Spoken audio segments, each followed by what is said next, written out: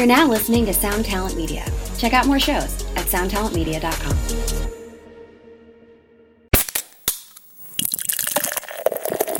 Hey, what's up, Vox and Hops heads? I'm Matt, the vocalist of Cryptopsy and the host of the Vox and Hops Metal Podcast, brought to you by Sound Talent Media and Evergreen Podcasts, where I sit down with fellow metal musicians to talk about their lives, music, and craft beer. I hope you've been having a great week. I most certainly have been. Now, before we jump into today's episode, I would just like to ask you to follow the Vox and Hops Metal Podcast on the podcast platform of your choice. But more than that, I would love for you to tell a friend about the podcast. If there's someone in your life, your favorite metal friend, that person that shows you all of the best music, I want you to tell them that the Vox and Hops Metal Podcast exists. You could tell them that there are over 300 episodes with some of the world's best metal musicians where we talk all about life, metal, and craft beer. If you would encourage one of your friends to become a brand new Vox and Hops head, that would be something that I would truly appreciate. Now, today's episode is a special one. It was recorded at the pre-party for the Manitoba Metal Fest at Sucrum's Brewing a few weeks ago. This is Vox and Hops episode number 348 with Jesse Mathewson of Ken Mode, Daniel Decay of Exciter, and Chris Soutsos of Thrashed.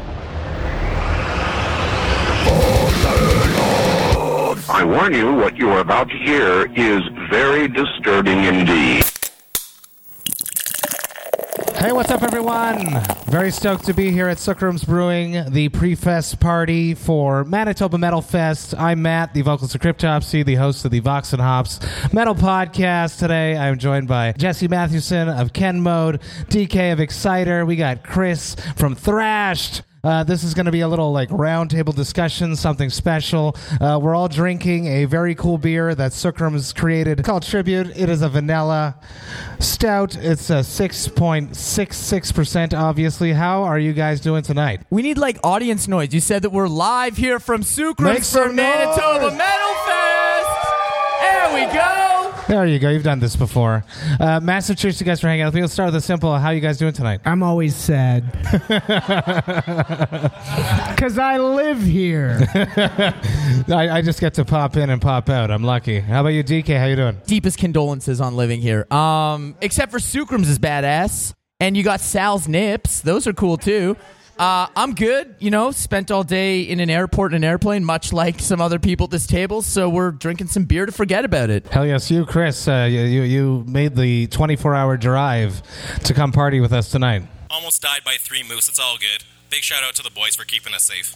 Hell yes. Vox and Hops, let's just jump straight into it. Do you guys remember your first beers? We'll start with you, Jesse. What's the first beer that you ever drank? Probably a Beck's that I stole from my dad. Terrible. I actually didn't like the taste of beer until the first time we toured Europe and played Belgium. Really? Okay. Up until then, beer, was it like a... It's like a necessary thing to get drunk as a stupid teenager, but other than that, And then what happened when you went to Belgium? Obviously, the beer quality got a lot better. It was like a veil was lifted from my face. I can get the feeling and enjoy the experience. Because anyone who's had one of those Belgian hell yes double, triple, quadruples, Jesus Christ, that'll change your life. How about you, DK? What was your first beer?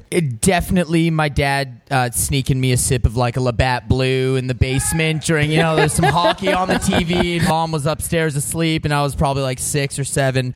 But it's funny, I was one of those kids who just lied to their parents and said, I love the taste of beer, and I let them buy me that Beck's non-alcoholic for years. They'd have barbecues. How old were you when you were doing that? Dude, I was young, 11, 12, 13. No way. My parents let me smash non-alcoholics at the barbecues. It was awesome. Fucking How about you, Chris? I don't think I ever asked you this. So your first beer? Probably Moosehead Lager or a Heineken that I stole from my dad when I was younger. I noticed a recurring theme here. It's funny because my dad doesn't drink to this point. He still doesn't drink. And my first beers came not from my dad at all. And I remember my first experience with beer, and I've said on the podcast a bunch of times, was being a kid in Canada, finding this bottle next to the Dairy Queen and picking it up.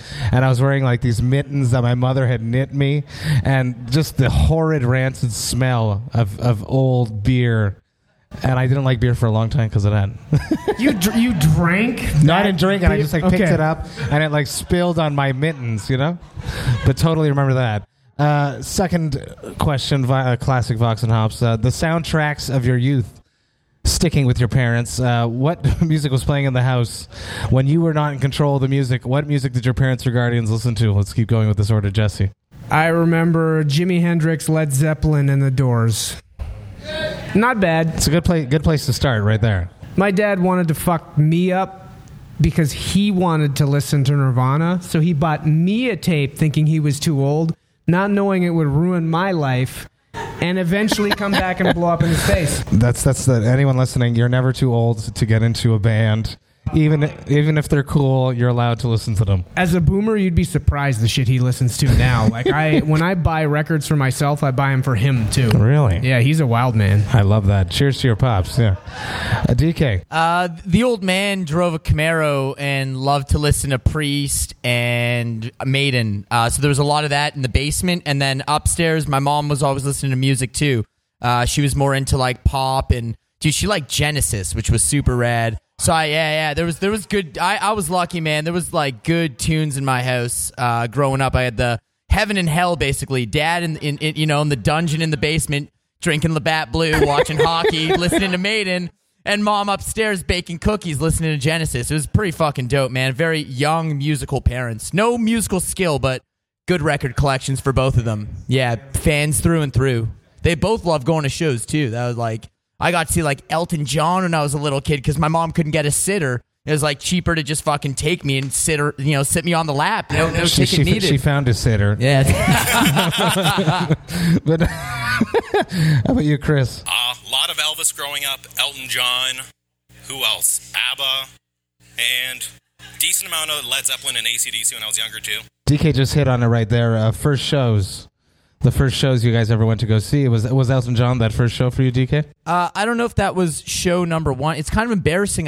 Or perhaps I'm lucky. I don't remember show number one because there were a lot of cool shows when I was a kid. My mom would take me to go see the pop shit she wanted to see. My dad would like seek out anything that was like remotely all ages or that he could lie. Like it's like April Wine's playing the state fair at the like the bar. Like fuck, like dude, like Canadiana, dude, all that shit. I saw Loverboy when I was a kid. I saw Chilliwack when I was a kid. All that, all the good stuff. So yeah, I don't remember show number one. Like big arena show, I remember first one was Ozzy. Like Ozzy with Voivod's support was fucking insane. But yeah, I think it's kind of cool that I don't remember show number one because that means there were a lot of them. Yeah. Oh, what a lucky experience. How about you, Chris? Your first show? I think that was at the Air Canada Centre in 2008 with Metallica, Volbeat, and Lamb of God. Pretty sweet show to go to the start. Yeah. God, you're young. How about Jesse? Oh, man. My parents never took me to anything. My first show was a local show. I was obsessed with the band Kittens and found out they were from here. And it was in 96. We went down to Wellington's. It was Kittens, Dead Poet, The Umpires, and Riverdale High, I believe. And Kittens was not an all-ages band. And me and Ken Mode's first bassist, Daryl, were like the only people standing up front as they convulsed and spit all over themselves. And everyone else took 20 steps back. And I'd end up playing in a band with those guys years later. So that was my first show, and it fucked me up real good. So that's interesting that you start really at that extreme underground spitting on themselves. I'm so This happy. is normal. This is normal, That too. was the shit, and it changed the way I approached live music. It had to be like that, something that visceral. Kittens was so fucking good, and anyone around the 90s that was a part of that weird, fucked up Sonic Onion noise / indie rock scene understands. It's too bad they didn't get really outside of Canada too much, because they were truly unique. How about your first time on stage? We'll keep going with you, Jesse. Broadway Neighborhood Center, 99, Ken Mode's first show. Really? Yep. We've been in the same stupid fucking band. Is that your first band? That's fucking wild. No one does this. I just had Shotter from Dagobah, and it was the same situation, and it baffles me. Yeah. We had a thread going on Facebook once where Kurt Ballou from Converge was lamenting the fact when your high school band never breaks up, how cringeworthy it can truly be. And I know Topon from Fuck the Facts was lamenting the same thing, where it's like the skeletons never disappear. No. When you keep that band together forever. Unbelievable. DK, do you remember your first time on stage? Fuck yeah. I was playing bass and the lead singer of like an all cover and one original band. I'll spare you the name because I'm sure the cache still exists somewhere on MySpace. And we played like it's called the Barley Mow. It was like a neighborhood pub and a little stage in the corner, and our set list was like Kiss covers and Hendrix covers, and it's like atrocious. But like when you're like 14 years old, like I mean, it's fucking lucky just anyone's willing to let you play on their stage. So yeah, the neighborhood bar and grill, bud. Love it. Chris, do you remember your first show? Less than level in Brampton, Ontario. I was singing and playing bass for my old band. Also not going to shout out that name because I'm sure there's a whole lot of cringy material back then, but... I love it. We're in Winnipeg. What does Winnipeg mean for you guys? For you, it's a home. It is a home. Jesse. It'll probably be a tomb one day. I mean, I never left here because, I mean, as much as this place can suck, it's also, the more you travel the world, every place sucks. Yes. So, there's a reason we've exported so many people all across Canada and I mean, really North America. Like, it's a character-driven city, and we've got a lot of creativity that comes from here. And if you see any of the bands who end up being an export, you understand why. DK, what's your biggest memory of Winnipeg? What's your Winnipeg story? I kind of remain. I've been fortunate enough to play this city a shitload of times over the last decade plus, and I remain that this is the most punk rock city in Canada. By far. Like, dude, Diamonds would play shows and there'd be like 40 crust punks in the parking lot being like, we can't afford tickets, man. But like, if you guys want to do acid and burn some fucking picnic benches after the show. So like, I have a lot of fond memories of that kind of shit and Sal's Nips and all sorts of good Winnipeg stuff and venues that have come and gone. And I kind of did this with Corey when he picked me up at the airport today. He's like, what venues have you played here? And some of them exist and some of them don't. But the spirit of this city has always been punk rock. Don't fucking play here in January. You're fucking insane if you do. And somehow I've done that half a dozen times too. So fuck that. It's usually pretty sweet though. Right? It's cold, but the shows are sweet. Yeah, you got to get everybody from every other band outside to help you load gear through fucking 9 feet of snow. It's insane. Shout out to Corey, Ninja Cat Productions, putting on the Manitoba Metal Fest. Massive cheers to Corey. Chris, do you have a Winnipeg story? I have two. So one is that episode from The Simpsons where they're driving into Winnipeg, and on the sign says, welcome to Winnipeg, population, blah, blah, blah. We were born here. What's your excuse? So there's that. There's that in 1993, Teemu Selanne shooting the glove up in the air. Teemu's an absolute fucking legend, and the Winnipeg Jets. Fuck yeah! I remember the first time I played Winnipeg, and Melinda, who drove me here today, I didn't remember, and I remembered as we were talking just now. It was at the venue, which is next to a hotel back in the day in 2008, where it was in a sketchy part of town. The Albert? I think the Albert. The Albert, oh dude.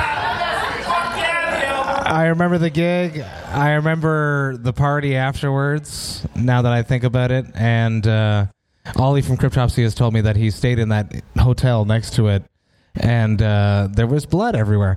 That sounds right. The Albert arms and legs.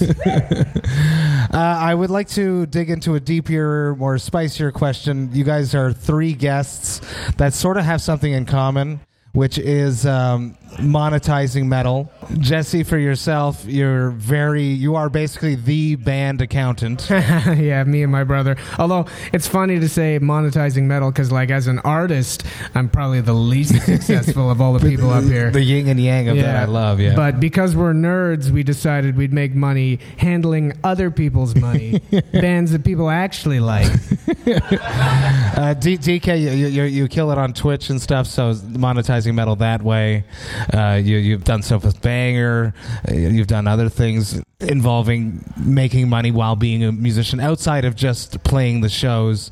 Chris, you have a merch company basically now that is metal themed. Let's talk about the authenticity of being a metalhead. You're the perfect yin and yang, Jesse, of being true with a V instead of a U.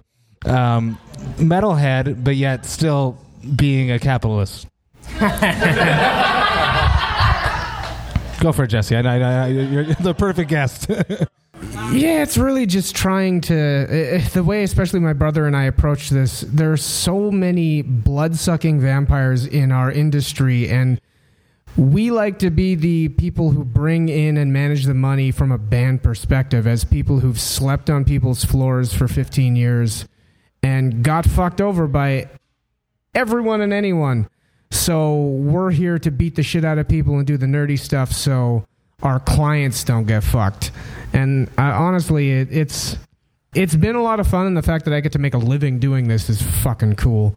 Because this has ultimately been a long game that I've been playing since I was like 19 years old, where I literally had like an out-of-body experience in a science lab in university because I was in like biosciences, and I thought like, what the fuck am I doing here? Like, I don't give a shit about this, and I'll never be good at this because I don't give a shit about it. And the only thing I care about is music, and I will never make money doing that. So I might as well find something I can do where I can make some money even in that realm. So I don't know how the fuck we lucked into this, but I think it's just because we toured for so long and met so many people that they inherently trust us, which that's why the fuck wouldn't you when, you know, we're not posers. DK, monetizing yourself, the side hustle, it's so important for musicians to survive nowadays. You're absolutely right, and I think it's funny you're talking about like monetizing metal. I think it's pretty much like the only genre where you can make $75 and be like hella successful. Like the bar is set quite low. We feel good, right? Like the bar, we're like the comedians of the entertainment world. It's like literally getting paid $60 and $75 a night, and so I mean the bar is quite low. But I think that, you know, much to resonate what I think everyone at this table feels is that I knew from the youngest of ages that this is all I wanted to do. You know, I used to punish bands before I was even playing in bands. I would just be like this 17-year-old kid and 16-year-old kid who just like, I'll sell your merch. I'll go on tour with you. Oh, yeah. Oh, dude, I turned like 18 on the road with Cauldron. Like I used to go and just sling merch, go on these brutal Canadian winter tours and just like, yeah, you know, do the thing. Like whether I was playing in a band or not, I knew that I just wanted my life to revolve around metal. And, you know, as technology developed and, you know, you mentioned there's Twitch and YouTube and merch and, you know, now I'm into these like hosting gigs, working for 5B and working for Knotfest. Super it's like, sick. it's just like, you kind of have to work 11 jobs to make it in this world of metal, but like that's the move. And, to be, you know, as I say, the bar is not set that high. So to be looked at as like someone successful at monetizing metal, like it doesn't really take that much. Because, you know, as you hear, like we do still sleep on floors. I'm pretty sure. We're splitting another room tonight. Yeah. Can I get out the couch this time? Yeah. So, you know, it's been a journey, but I think that, you know, those who truly believe that they can make something out of it will make something out of it, because those are the people who are true with the V. Love it. Chris. To echo what Danny said, when you're doing something like metal or going on any endeavor by yourself, you have to be authentic with who you are, and you're going to be wearing a lot of hats. Transition. We have thrashed hats here. You can get ready. Always. Got to be ready at a gas station at 3 a.m. Someone might come up to you and want a hat. Or you got to do this pre-show. You put a bunch of hats on your fanny pack, wear it over the bullet belt. People know what you're selling. Be with the right people. Honestly, if there's any lesson that I've learned is you have to be with the right people that are going to shovel shit on the Sunday with you, because like everyone else said, it's not always the funnest gig. It's not fun getting almost hit by a moose 3 times on the way over here and not sleeping at all. But where else do you get to do this? Where else do you get to celebrate craft beer, quality people, and in an amazing city too? It is kind of fun though. Yeah. Because you do get to talk about it, and it's like war stories, right? Oh, it's always way more funny like later.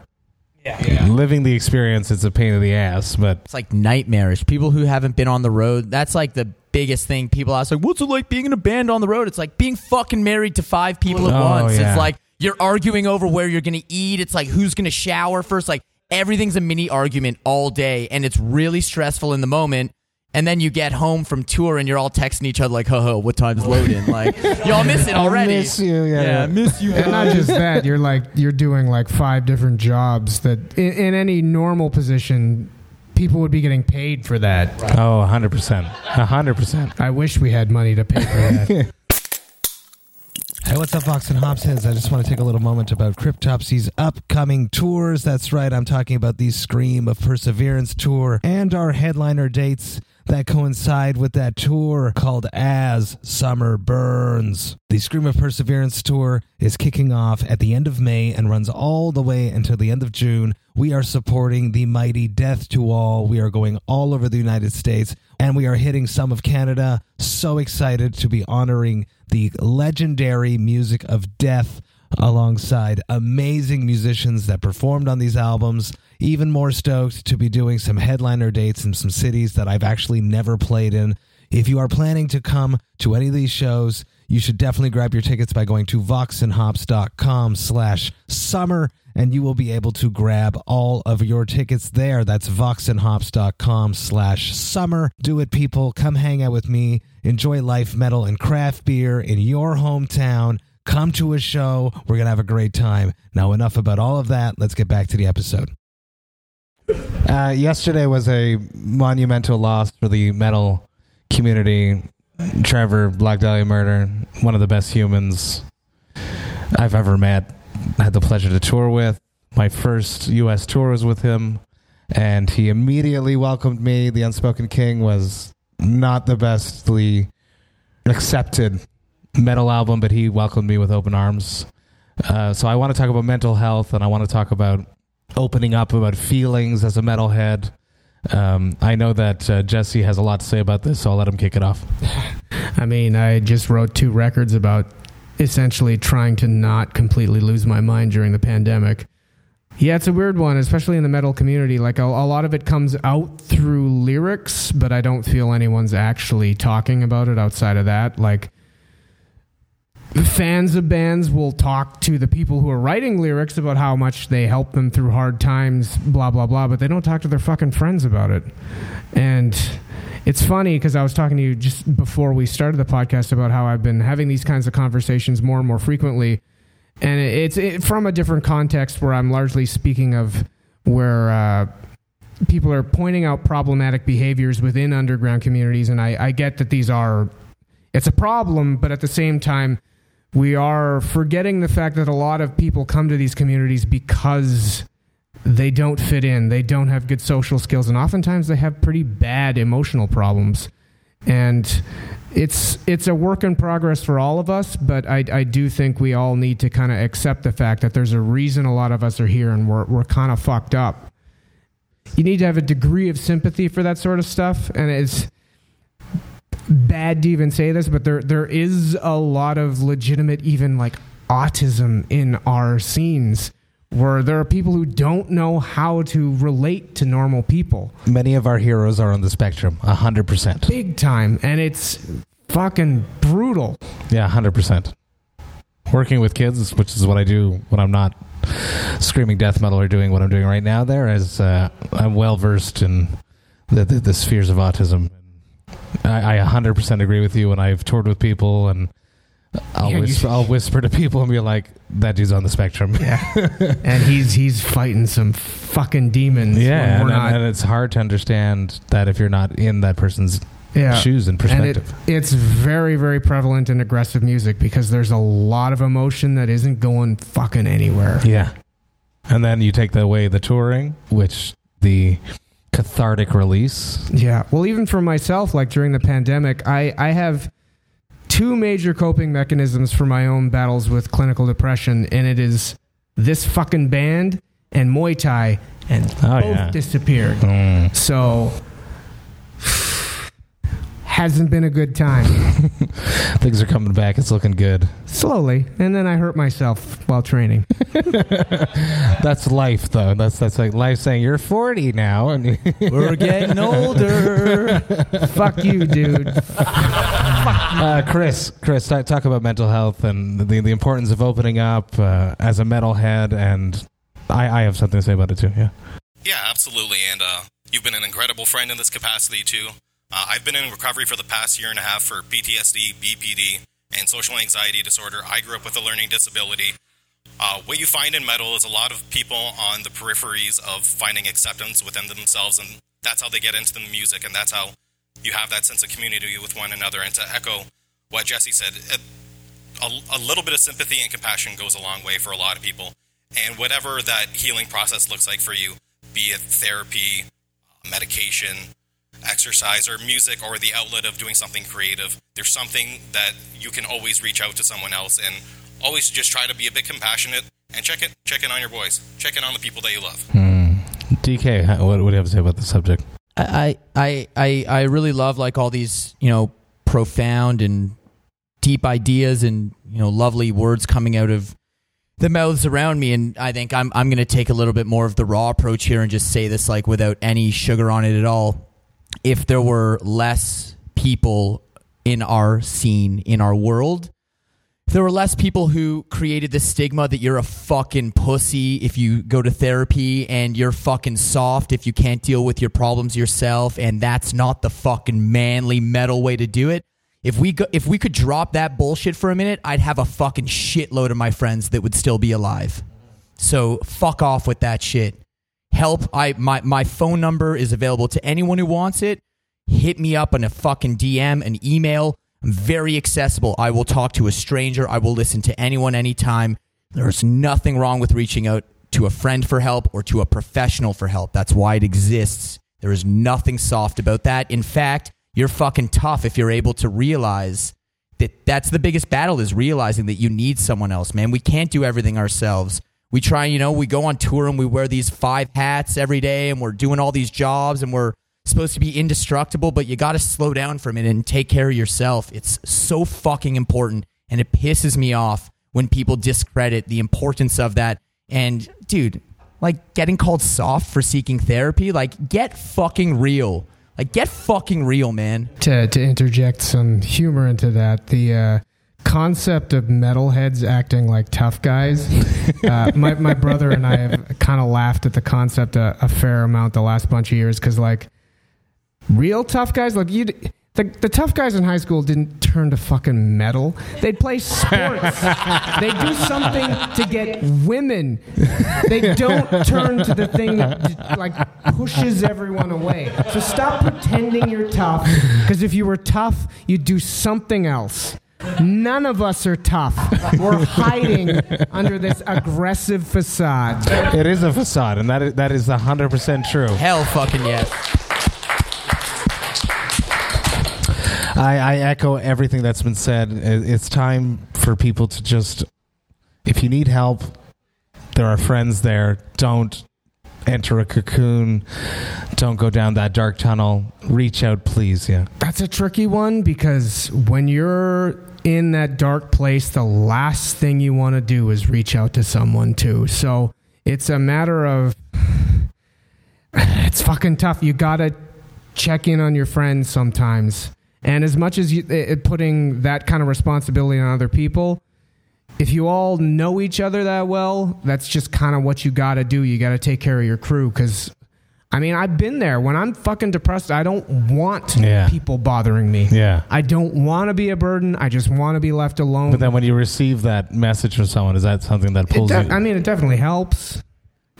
It won't necessarily get you out of it, but it does help. No, that's why you're right. The burden somewhat should be on friends, as that's why we don't just say it. Everyone check in on your friends. Tell your friends you love them. Like, it's real shit. You sometimes do. You're absolutely right. It is sometimes the furthest thing that you want to do is reach out when you're in that darkest space. So it is on us. If you love someone and you care about someone, show them. Check in on them. A simple text message. You don't even have to call them. I know we've all got fucking social anxiety about making phone calls now. Thanks, text messages. Yep. Like, I can't even order a pizza on the phone anymore. Fuck that. Dude, I never ordered a pizza. My mom, I'm from Quebec, right? So my English family in Quebec, my mom doesn't like speaking French. So she would make me, I haven't said this on podcast yet, she would make me order the pizza as a child because I went to French school. And I've been fucked up on the phone since then. I love making beer collabs. I love making collabs in general. I love creating something with the Vox and Hops logo, with the Cryptopsy logo. What would be the perfect collab for you, Jesse, DK, Chris? What would be the perfect collab for you? It doesn't have to be a beer. If it is a beer, that'd be cool, but it doesn't have to be. Oh, dude, it would be beer or coffee. Or Muay Thai shorts. See, that's cool, yeah. Although the rest of my band wouldn't agree with that. Probably coffee. Yeah, like for consumables, sup Death Wish, I want to do a coffee with you. For consumables, like coffee and beer are daily consumables for me. I would also love to do a cannabis. We don't have to call it cannabis. We like fucking weed. I want to do a weed. Like I want weed. What would your weed be? It would be fucking better than God's vagina. It would be like. That's the name. Duh. I like that. Yeah, that'd be dope though, because those are things I consume every day. Some collabs don't make sense, right? You see, like you were talking about profiting earlier. Like some of these collabs are like, okay, all right, we know where the motivation is, but like I believe in collabs that like something I would use: coffee, weed, and beer. Give me all three. Hell yes, Chris. Probably echo the sentiments of DK. Something THC infused beer. Ooh, Yeah. crossover. Call it Get Fucking Buckled. It'd be cool, like, what would you call it? Sorry? Get Fucking Buckled. It'd be cool to do like a West Coast IPA. So it's like super dank because of the weed and stuff. That'd be fun. Yeah. Put memes on the bottle. Put memes on the bottle. Memes on the bottle. Dank memes, Love it. melt steel beams. Dank memes. I'm very lucky I have the podcast. Before I sit down here, I get this like same little feeling that I get before I crawl on stage. Am I prepared enough? Am I ready? Is the sound gonna work? We're gonna have one shitty mic. I get that vibe, you know. So it's the same thing. I'm filling the void of performing live with the podcast. How have you guys filled the void of performing live? DK, you've been on tour a whole bunch, so you have to tell me about before you've been on tour. Yes, so I mean, like, I'm in no position to say no to anything after sitting alone in a 4x4 apartment in downtown Toronto with me and my cat. No other human contact for 2 years. It was like, really, you want to talk about fucking dark. So I was super lucky that I discovered Twitch. Hi, Twitch. How you doing? I discovered Twitch, and I went, in a busy tour week, I would play guitar fucking 10 hours a week max, like 6 shows a week, 90-minute sets, whatever. I started playing guitar 45 hours a week to a live audience that was like bigger than the average live audience my band was playing to. It was a game changer. Because at first, dude, I had no motivation. All the shows were canceled, like 150 shows canceled. I'm like, I'd pick up my guitar and I'm like, what am I even playing for? I don't want to write an album. There's no shows to tour it on, and I don't need to practice a set. So like, I don't need to learn any more fucking Metallica songs. That's for sure. So like, there's nothing to do, right? So I wasn't playing guitar at all for the first couple months, and then man, I discovered Twitch. And I literally have met thousands of like-minded people who are now a community. We're the DK Army, and now I've been on tour for the last 2 months. How many people have come out there? I've met like almost 100 of people from that community over the last 2 months. Like some nights I'm trying to escape the venue to get like a low-key drink somewhere, like next door, and like 25 people will follow me because like we're that tight now. Amazing. It's community. It's real shit. And good for you. Yeah, it's been a game changer. So I mean, I literally Twitch changed and saved my life. I don't know what I would have done without it, because it is literally just me and a cat in that apartment. Mm-hmm. Chris, filling the void of going to shows, performing shows. Cats are fucking rad. Definitely creating an online community. Discord's been a lot of fun for me. Every Friday, I get together with my Discord community. If we're not watching a movie together, we're talking about music. Or we play American Truck Simulator. Honk! And it's a lot of fun. You get to connect with a lot of people, have some drinks in the safety of your own home. Finding any excuse to go meet up with a fan. If someone... There's been a few times where I reverse block my phone number and I pretend like I'm working for Canada Post. And then if someone's in my area, I'll go deliver their merch to them. But you got to sell... That's half the fun, is just selling it a little bit. I seen that shit online. That's fucking brilliant. Thanks, dude. That's great shit. That's great shit. But Jesse, filling the void. You're making 2 albums. Just a deeper and deeper void. You went voidy, man. You wrote a lot of music. It was pretty voidy. Yeah, I learned how to use Reaper and just dove completely into trying to write music. We wrote 2 records worth of material and recorded it all last fall. with Andrew Schneider. We flew up from New York, which was actually like the bottleneck of the whole process, because we wanted to do our records with him. And by the time we could finally get him up to Winnipeg to do it, because we thankfully got some cash from the Manitoba government to do that shit, I had like 75 minutes worth of music to do. And no one wants to hear a double Ken Mode album, so we made 2 separate albums that we're going to release that are their own statement of completely losing your mind. I love it. I love it. One last question. Classic Vox and Hops wrap-up question. It probably happens to each of us frequently, but we don't want it to happen. And we don't want it to happen tomorrow. So when we wake up tomorrow and we don't feel so good, what are your hangover cures? Jesse, take it. You mentioned earlier that you drink to avoid headaches. Yeah, I in fact, this is the headache maker. I can't mix beers anymore. If I mix any kinds, I get a headache. But I'm going to try. My partner got me on making homemade Gatorade. Really? You do like a pint with a little bit of lemon juice and a whole lot of salt, and you just chug a whole bunch of that and then just keep drinking water. And I mean, I guess having bacon helps too. Sorry for you vegans out there. I forgive you. DK, go for it. I'm just going to be real about it. 10 years ago, I would have told you, have another beer. But, like, I'm just going to be honest. Like, nothing works. You need to sleep for an entire day. Like, one of those 9 p.m. puking in bed hangovers. Like, dude, like, just, you're dead to the world. You're either calling in sick to work or you were smart enough to book it off. Ignore your phone. Just stay in bed and don't move for, like, 18 hours. It is the only cure. My body does not work the way it used to. I used to get up after like 2 hours of sleep, crack another beer, and go on another bender. But now it's like, yeah, dog, we're out for 2 days. Dude, wait till you're 40. Chris. First thing I do, I wake up hungover, I put my face in my bong, then I go to the shower for a beer, then I go to Osmo Shawarma. Shout out Osmo Shawarma, best chicken shawarma in Mississauga. Double chicken shawarma, you gotta have protein, you gotta have carbs, something spicy as fuck to sweat it out for a little bit. That's half the trouble. Try going to the gym, you're gonna fart a lot, but fucking whatever, no one's gonna talk to you anyway. Fake it till you make it. Maybe do some mushrooms too. Gym, shower, weed, and shawarma, there's no fucking way you're in your 30s yet.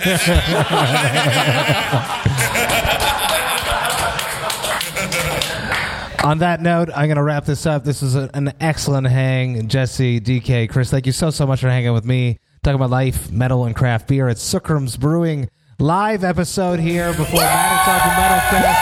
Massive cheers to you all. Can't wait to perform on Saturday. Cheers.